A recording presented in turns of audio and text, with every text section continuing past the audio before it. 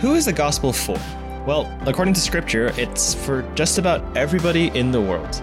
The sheer magnitude of the task charged to us Christians can be overwhelming. But Jesus gives us a precious promise that continues to fuel us today. Join us for Brian's conclusion, where he talks about the magnitude and the promise of the Great Commission. Welcome to FDC.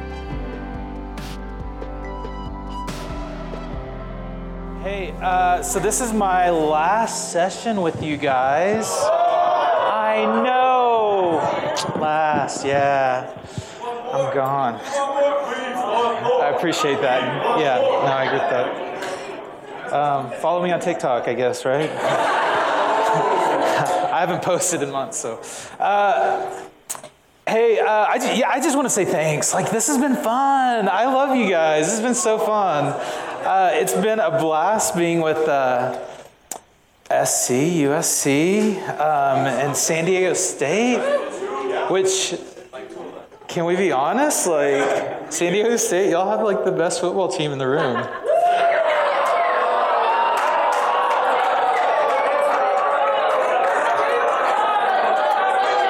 Don't get mad. Don't get mad. Like, that's just facts.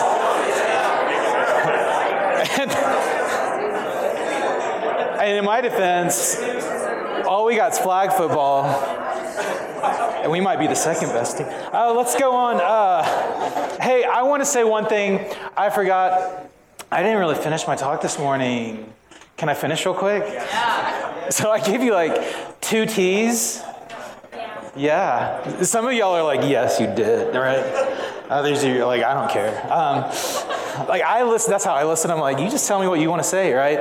And some people are like, if you said 3, you better deliver 3. So we talked about, so let me just do a recap. So the first session, we're talking about the Great Commission, right? This is Jesus's Great Commission. This is the last thing he said before he ascended up into heaven, which is a big deal, right? The last words of somebody, especially when they've had time to think about them. I don't know what my last words are going to be, but I hope it's something epic, right? Instead of like, I don't know, the Jell-O was bad. You know, I don't know. So Jesus' last words, like, these are very intentional words. And he said, go make disciples, right? Like, so this is a great hype talk. And so we're looking at this. And what we saw first are the people that were engaged at this last moment. He brought his disciples to him. And so we looked at the men. And what was significant about the men? Nothing. Except for they had been with Jesus, right? The master is what made all the difference. And so the men followed the master. And when you look at the master, they followed the master by committing to follow him, right? There's a commitment. There was the communication with the master, that relationship with God. And then there was the community that the master put him into. And so that's what the master, Jesus, did for the men. And then we looked at the mandate.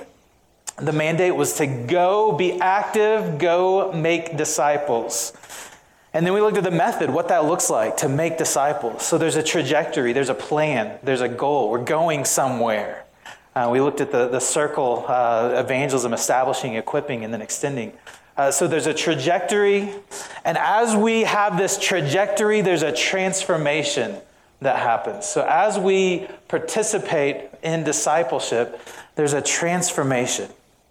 And I think you know that, right? Like, I talked about my time with the wrestling team. Every time I go in there, I'm like convicted. Right? I see these guys and they have been transformed, right? And a lot of times, what transformation does, and it's really cool, like it encourages other people's transformation. Like when you see somebody transform something that they like are into, and you're like, man, that looks cool. Or if you like have a friend that's a runner, and they're like, hey, come with me, right? It encourages other people's transformation. I remember I ran for a little bit, and I got really serious. I actually ran a marathon. Actually, my joke is I ran 2 marathons, my first and my last. Give it. This was after my sister, she was like, hey, let's do this turkey trot.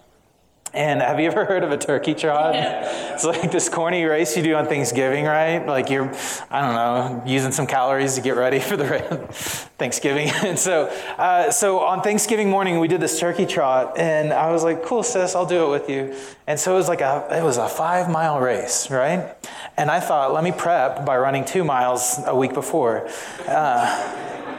So they fired the gun. And I ran cross country in high school for 1 year, and then I realized it was a lot of running. And so they start us off, and I'm on this turkey trot, right? And we're running, and I'm doing all right. And if you've ever run in one of these races, like there's like pools of people, right? And I'm looking, and I'm like, I belong with this group. I know how I look, but I belong with this group, right?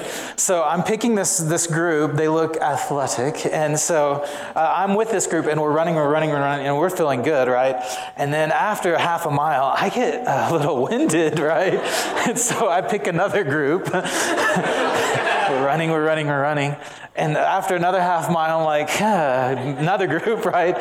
Keep picking these groups. Finally, like, this is like halfway through the race, and I'm realizing like I'm not at peak Brian. So I literally, y'all, I get passed by a girl in jeans.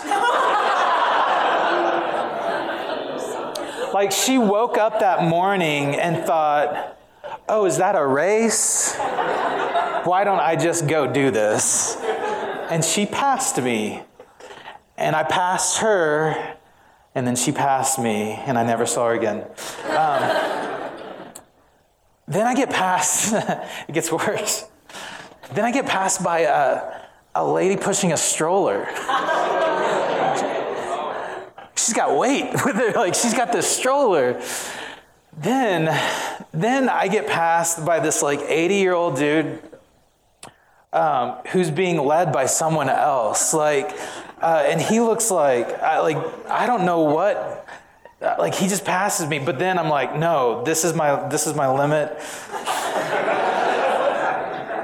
He's probably a veteran or something, but no.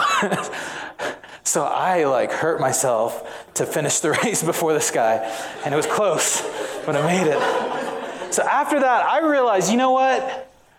I got some work to do. And so I signed up for a marathon. And like that, like seeing all these transformed people challenged me to transform myself, at least for a little bit.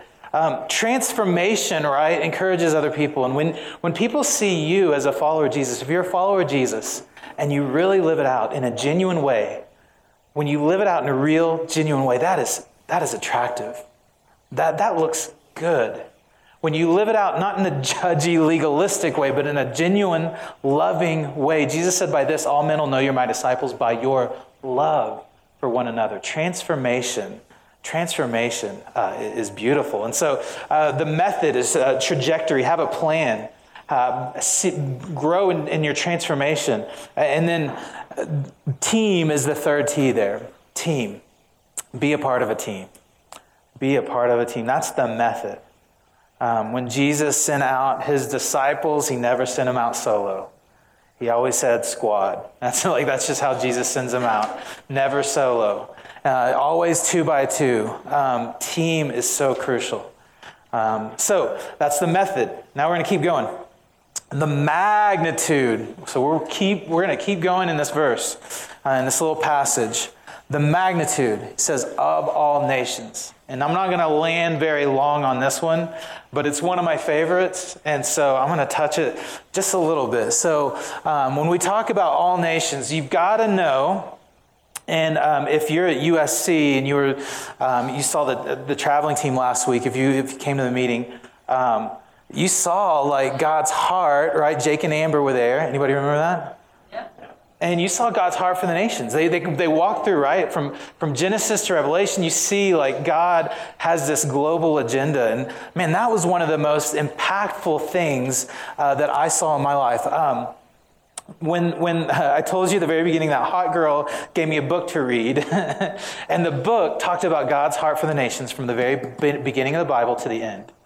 and talked about how God cared about not just me and my people and the people around me, but God cares for the whole world, all ethnicities, all nations. And so Habakkuk 2:14 says, "For the earth will be filled with the knowledge of the glory of the Lord as the waters cover the sea." How do the waters cover the sea?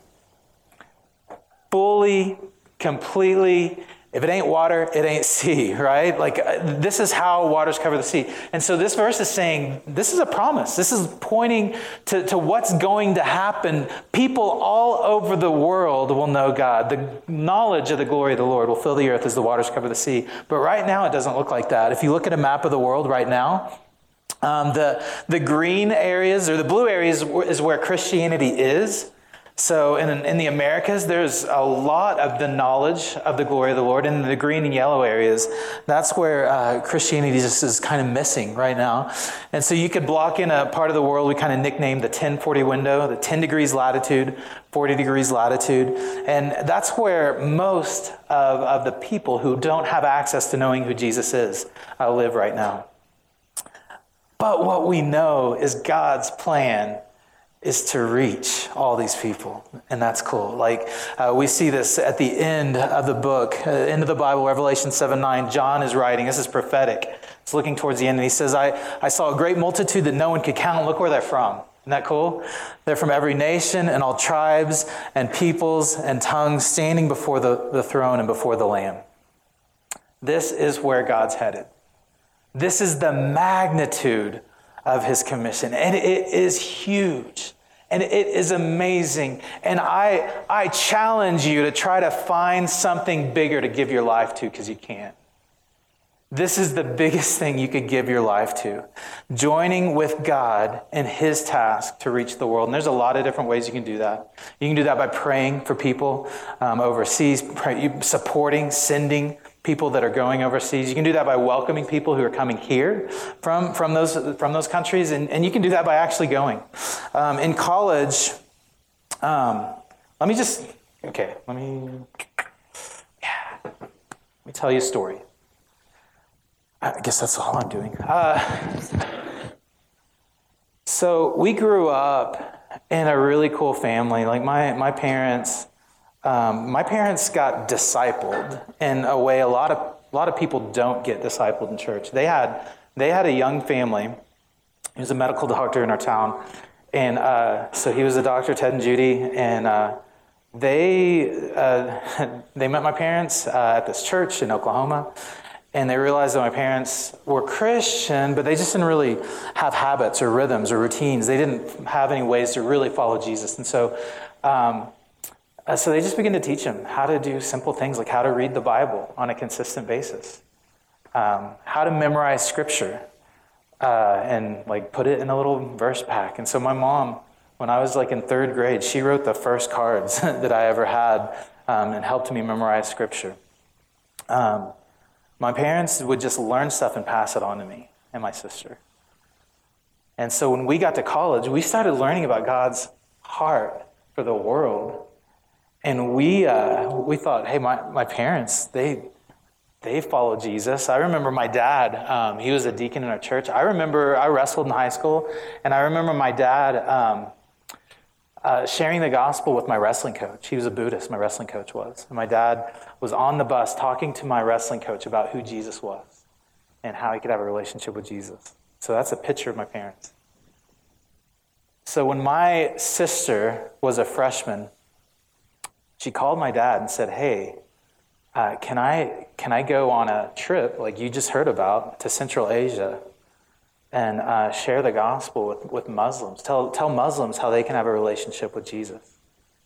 And we were shocked when my deacon dad, Christian dad, said no.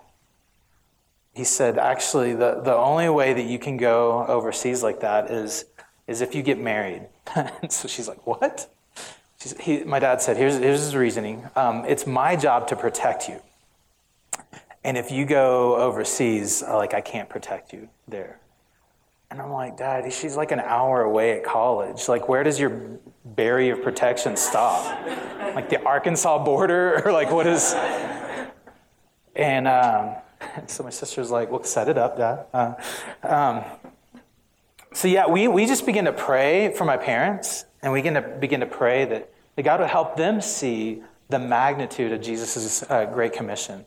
That God loves more than just us. Like he has this global view of the world, that God sees all peoples, and he wants us to participate with him in reaching all peoples. And so we begin to pray, and so I went to a conference like this. It was a men's conference, though. That's the only difference. So a lot of beards and manly men things.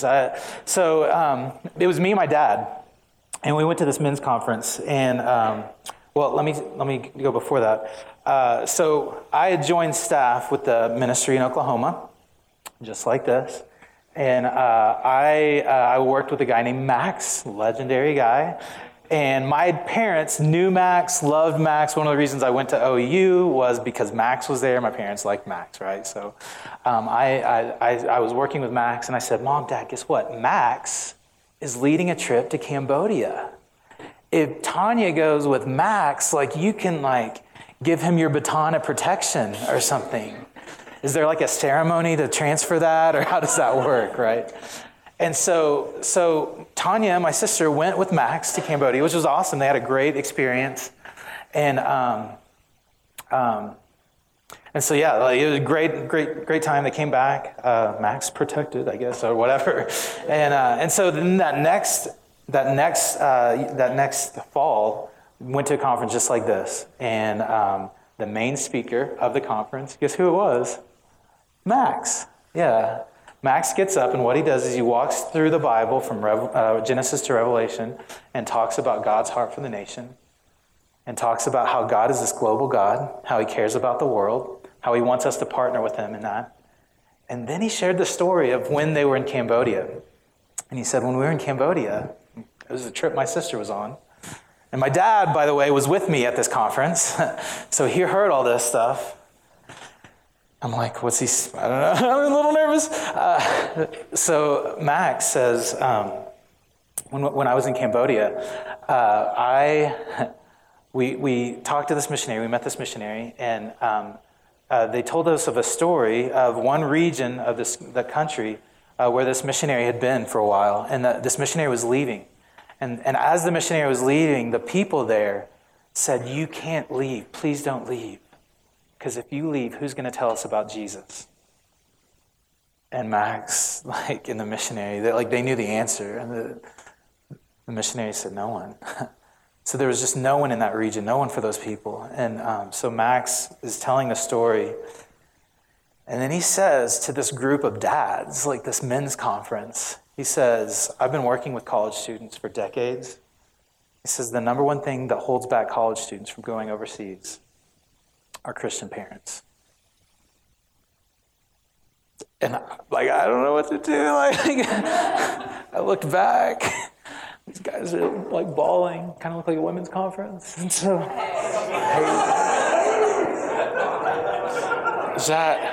sorry. And my dad actually left. I didn't know he was leaving. I had to find a ride home. But on the way home, he called my sister, and he told her what he just heard. And he said, Tanya, here's the story. Wherever you want to go, I'll say yes. So she took him up on it. She said, can I go to India for a year? And so here's a picture of my sister in India. It's her birthday today, by the way. She's in pink, and Crystal is in turquoise. I love that color, by the way. Turquoise. That's a girl she discipled in college. And so my sister discipled this girl, and then they both went, and they started this work in India. It was an organization that teaches English, but then also, as they teach English, they talk about their faith as well. The group still exists. They're still on. They helped launch it, and it's still there today. Here's the cool thing about this picture.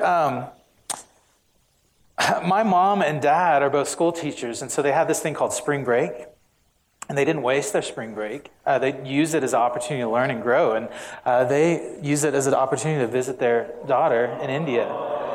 So my dad and mom, they had to get their visa or their passports for the first time ever. But then they went and visited my sister's team. And when they were there, the team wouldn't let them just come hang out. Like, they put them to work. So check this out. My dad was like, he's like a football coach. Like, if you've ever seen Friday Night Lights, that's my dad. And so he gets over there and they're like, hey, you do an American football clinic for us. And so he does. And he's like, man, in India, there's a lot of wide receivers, not a lot of linemen. So my mom, she's a home ec or a food science teacher. And so she taught them how to make an American meal, spaghetti.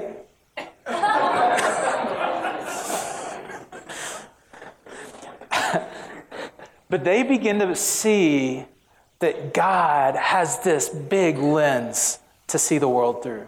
That it's not just about us, but God's a global God. He's not just a God for a few select people in the world. It's this global religion, and the knowledge of the glory of the Lord will fill the earth as the waters cover the sea. And that's the magnitude of this commission. And the last thing is just this. And I am so disappointed. We've got the men, the master, the mandate, the method, the magnitude, and then the promise.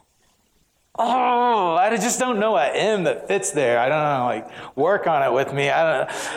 The promise. Yeah, just really. Miss! It's the closest we got.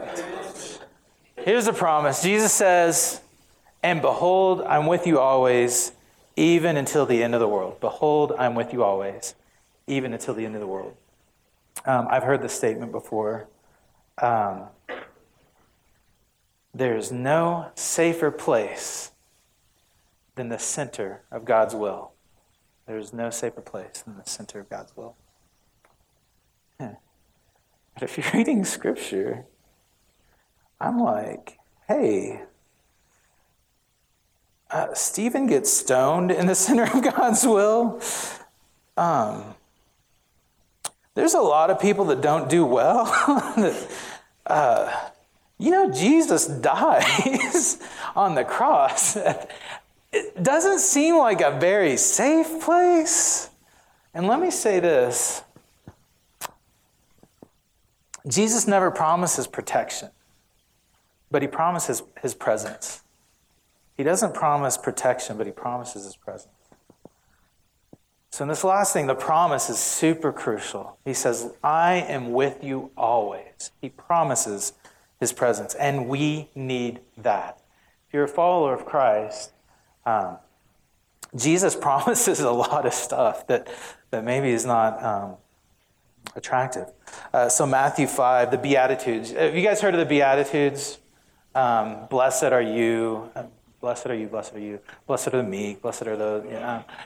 He lands on verse 10, blessed are those who are persecuted, and then he gives a little sermonette. This is the longest of the Beatitudes. Jesus says, blessed are those who are persecuted because of righteousness, for theirs is the kingdom of heaven. Blessed are you when people insult you, persecute you, and falsely say all kinds of evil against you because of me. Rejoice and be glad, because great is your reward in heaven, for in the same way that persecuted the prophets who are before you. Philippians 1:9 says, for you it has been granted, given. It's like a present for Christ's sake, not only to believe in him, which is great, we love that, but also to suffer for his sake. 2 Corinthians 1:5 says, just as the sufferings of Christ are ours in abundance, so our comfort is abundant through Christ. And John 15:18 says, if the world hates you, know that it has hated me before it hated you. Jesus promises his presence, and we need that, because this is where he's sending us. And if you look at that map we just talked about, the map of the world, and where the needs, where we need to get the gospel to, where we need to get the message, the story of Jesus to, if you look at those, so get that like picture, the yellow and the light green areas in your mind. Here is, I'm going to overlay this next map. And this is a human suffering index. This is where most of the people in the world are suffering right now, whether through malnutrition or different things, persecution. You see that? What do you notice? Some of the places that have the most suffering in the world are the places that we need to send the message of Jesus to the most. And if we go, or if we send people, there will be suffering. It will not be easy. And so that's why we need this promise. Jesus says, I will be with you always. So let me give you 3 P's and we'll be done. So first, as we think of this promise, we need to persevere in this promise. Persevere in this promise. Jesus, he promises his presence, and that, I think that lets us persevere. One of my favorite verses in the world, absolute favorite, is 1 Corinthians 15:8. It says, finally, brothers, stand firm. Let nothing move you. Always give yourself fully to the work of the Lord, because you know your labor in the Lord is not in vain. Stand firm. So stand firm means like persevere, stand firm, be a lifelong learner of this book. Stand firm. Let nothing move you. The next, let nothing move you. Stand firm. Let nothing move you. Persevere in this book. Persevere in this faith. Know that persecution is promised. Suffering is promised. But Jesus says, lo, I am with you always. Stand firm. Let nothing move you. Always give yourself fully to the work of the Lord. Persevere in this. Because you know your labor in the Lord is not in vain. Labor in the Lord is not in vain. Let me just say this. I love discipleship. I love investing in people because I can see transformation. But sometimes what you don't see is the rest of the story, the rest of the transformation. And so let me tell you how that works. So I have a buddy named Darren. And he was telling me about his grandparents. 3 of 4 of his grandparents grew up in like super like anti-Christian homes. Like they just like only one of his grandparents grew up in a Christian home. The rest of them didn't. But they all have these really cool stories of how they came to faith. One of his sets of grandparents, let's see, how did it happen? Well, one person like came to faith. And like it was the dude, and he like met this woman, and like she came to Christ like right about the same time, and they were like, "Hey, what's up? You know, what's up, right?" But the guy was like, "Hey, so sorry." No, it was his grandmother. She was like, "So sorry, I'm on my way to Brazil to be a missionary. So if you want to date me, you're going to have to come to Brazil." So she leaves for Brazil. Dude gets a boat ticket, goes to Brazil, can't find her. Like she told him what dock to meet at. Literally on the way down, the people that he's sitting by, like he shares the message of Jesus with, the gospel with, and they're like, yeah, we want that. They come to Christ. So he stays with them, goes back to the dock, and after like a couple of weeks of like showing up, finally sees her. They get married. Thank goodness, right? It's a deep investment. That guy's invested. So they get married. His other grandparents, really cool story. They're pastors, and or he's a pastor. And so at a family reunion, Darren was telling me, they were counting up how many people of this family reunion, grandparents, children, grandchildren, great-grandchildren, and he said out of like, I think it was like 96 people at this thing, 92 of them were followers of Christ. 92, or kids like pointed that direction. 92 out of 96. Discipleship is beautiful because discipleship changes family trees. Think about it. The freshmen. Some of y'all are freshmen, right? And somebody's investing in you right now. And that, man, you're going to change the way they relate to the way they date, the way they look for friends, the way they do church, the way that they raise their kids are going to be changed because of this book, because of the discipleship that you invest in them. You're not just changing one life, you're changing family trees. That's amazing. The amount of impact is something that we can't even fathom, can't even see. It's not just the people that they're going to invest in, but it's also like entire legacies, family trees. So persevere in this. Persevere in this because it's, it's worth it. The perseverance will change family trees. So persevere in this. Know that God is with you. I will be with you always. Persevere in this. You change family trees. The number 2, so P, perseverance. The second P of the promise. A lot of P's. Presence. So as we persevere, this promise reminds us of Jesus' presence. Hebrews 13:5 says, I will never leave you. We need to persevere in presence, knowing the presence of God. I just want to share this one quick thing with I heard this from Neil, like 15 to 20 years ago, somewhere in that range. And I've never forgot it. And I'm so glad that God brought him in my life at this moment to hear this phrase, because I've really lived this out. Neil told us in ministry, he said 4 things. Diverge daily. So every day, diverge. And what that means is you spend some time in the Bible every day. Spend some time in the Word and prayer. So diverge daily. This is a rhythm for your life so that you can experience God's presence. Diverge daily. Withdraw weekly. So what I do is once a week, usually on a Saturday morning or a Sunday evening, I spend just a little more time than I usually do. And I take some time and I write out maybe some prayer requests for the week. I maybe write some reflections, what's going on that week. So I withdraw every week. Move out monthly. So once a month, okay, this is going to be corny. You ready? Once a month I do DOPE, Day of Prayer and Evangelism. Some of y'all are like, dope. Day of Prayer, see, it's an acronym, and Evangelism. So I do a Day of Prayer and Evangelism once a month. So what that looks like for me is usually it's a Friday morning. I will get out into some kind of country-ish area. It's a park. We're Riverside. But I'll try to get by myself, and I'll spend usually a morning, if I can, a full day of praying and evaluating for over the last month. And then the last one is Escape annually.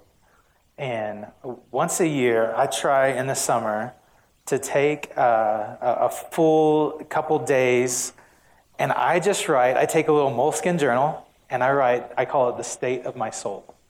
Sounds so corny, but I don't know, spiritual maybe. But I just write, hey, here's what's going on in my soul right now, and I just kind of process. So those rhythms help me experience God's presence. And so diverge daily, withdraw weekly, move out monthly, and escape annually. So as we understand the promise, I will be with you always. Build that habit. Build some rhythms in your life of experiencing the presence of God. And the last thing is just this, partnership. Partnership. Man, partnership. Jesus says, lo, I'm with you. And he's saying it to a group of 11 people. So let's not forget that. He says, I'm with you always. There's so much community in the Bible. There's so much team in the Bible. We looked at this. The master puts these men into community. There's so much community in the Bible. When you persevere in faith in the presence of God, he provides partnership with himself, with God, right? But also with others. So, it is worth partnership. Check this out. Acts 18, or Acts 20. Acts 20. This is Paul So Paul's a dude that travels and preaches all over writes a lot of the Bible. It says in Acts 20, this is a cool little side note thing. Acts 20 verse 4, it says, he, Paul, was accompanied by, now check this out, by Sopater, son of Pyrrhus from Berea, Aristarchus, that's some cool names, and Secundus from Thessalonica, if you're looking for kids' names, Secundus. What's up, Secundus? Aristarchus? What's up, Ari? Gaius from Derbe, Timothy, and one of my favorites, Tychicus. Oh, such a solid name. And Trophimus, Trophy, from the province of Asia. Listen to that squad, though. That's how Paul rolls. Like, he has team. He has partners. Knowing the presence of God also connects us with others. He says, I am with you together always. I am with you always. We don't get this because in our language, we have a plural you and a singular you, but it's the same word, right?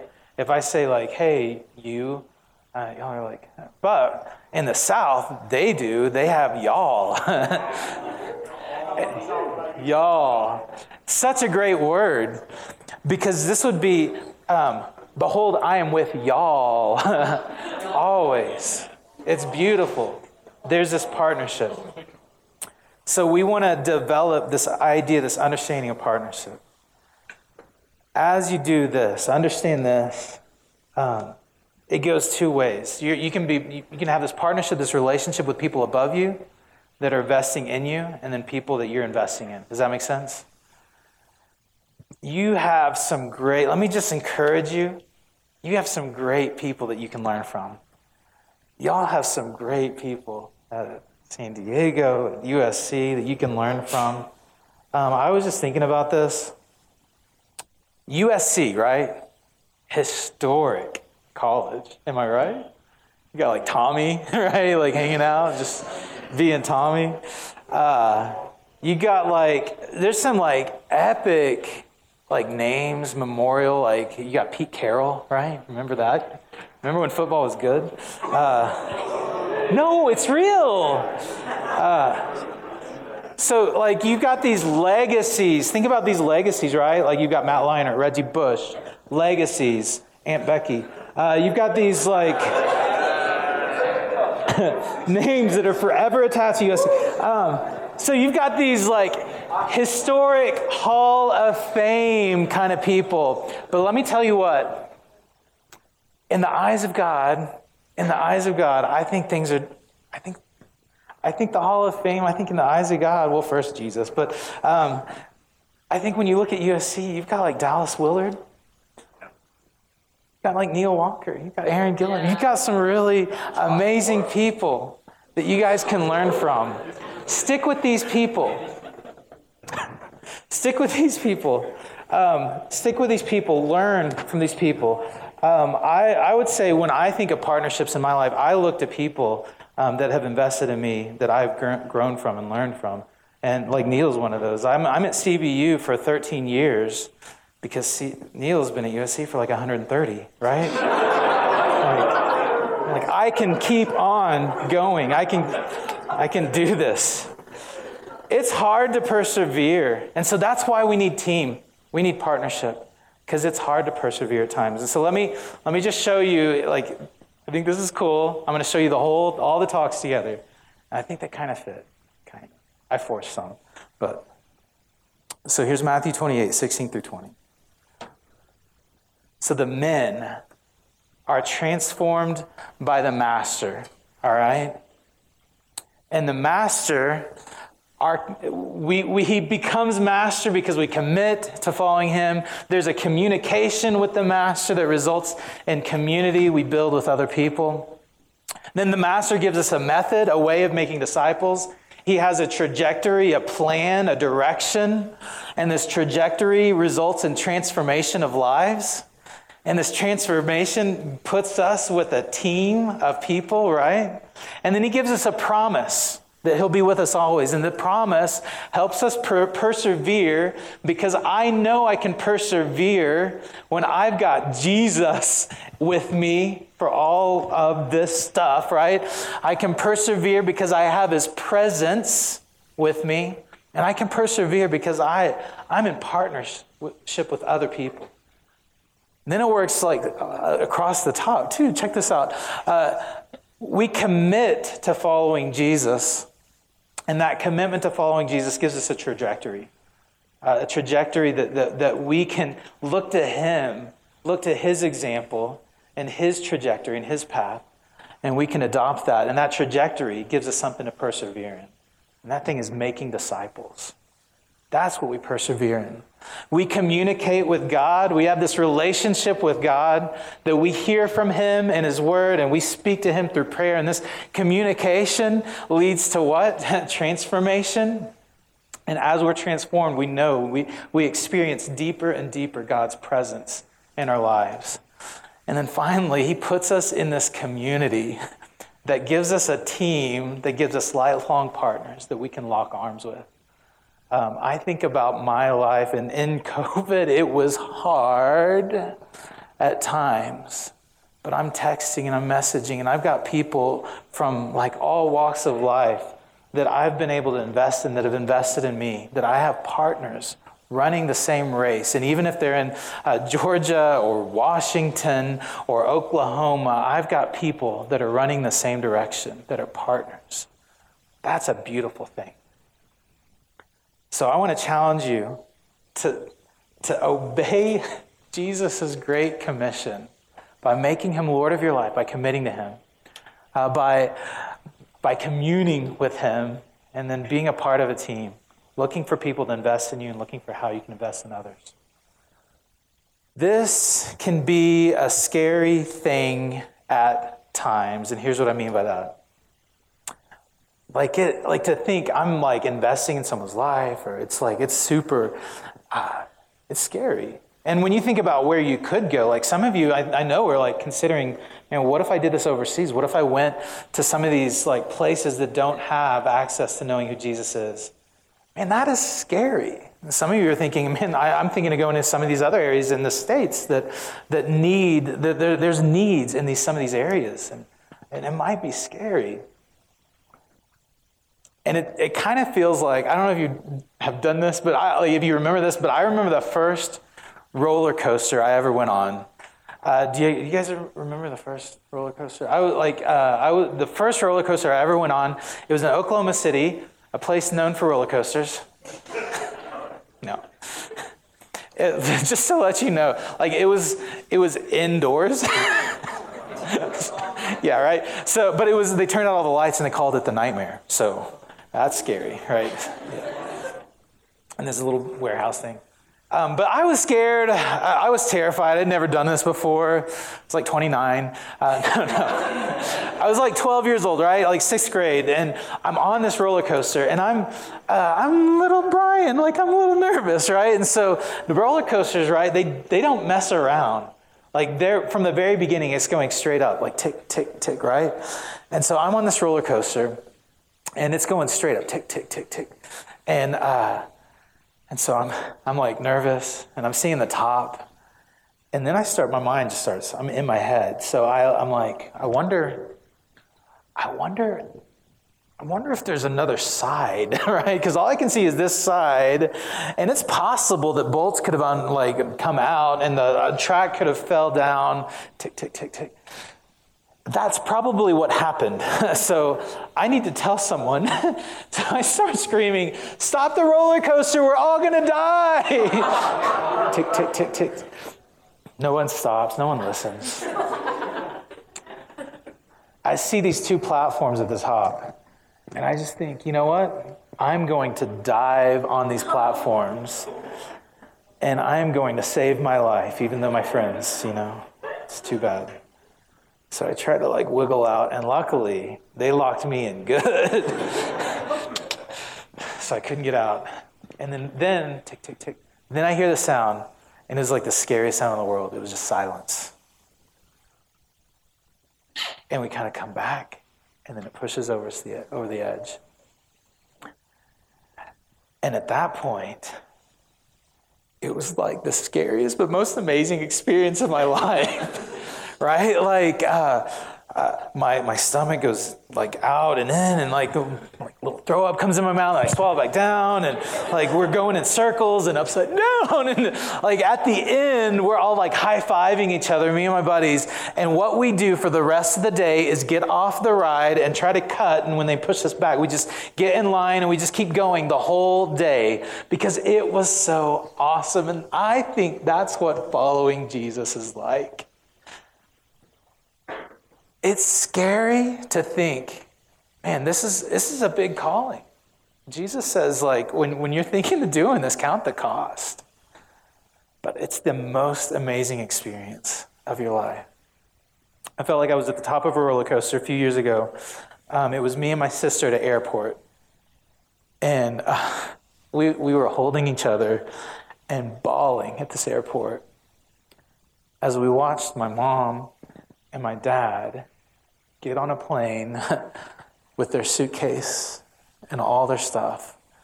They had sold their house, they had quit their jobs, and they'd signed up with a mission agency to go to India.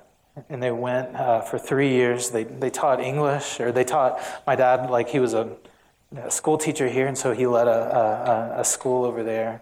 And he leveraged his life. And I asked him, Dad, like, is this like a second career thing? Like you feel strong, you can keep doing stuff? And he said, no, actually, I just don't know how much life I have left.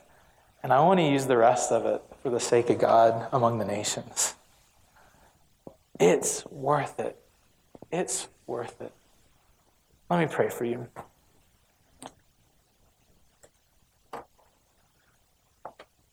God, you are good, and some of us are experiencing that. Some of us are looking into that, and I just pray that wherever people are at right now, that they would begin to see your goodness. God, we know you're not safe, but we know that you promise your presence. And so whatever that looks like in our lives, would you help us take the next step? Would you help us reach out to a mentor to invest in us?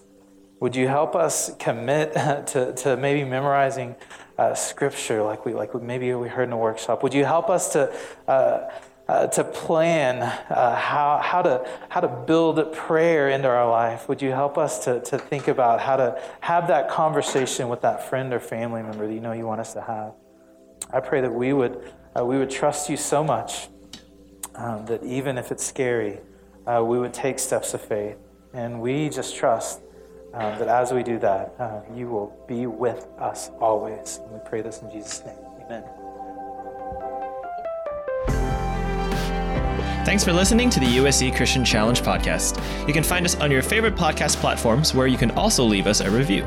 We meet in person every Thursday night at 7:30 p.m. in TCC 450 on the campus of the University of Southern California.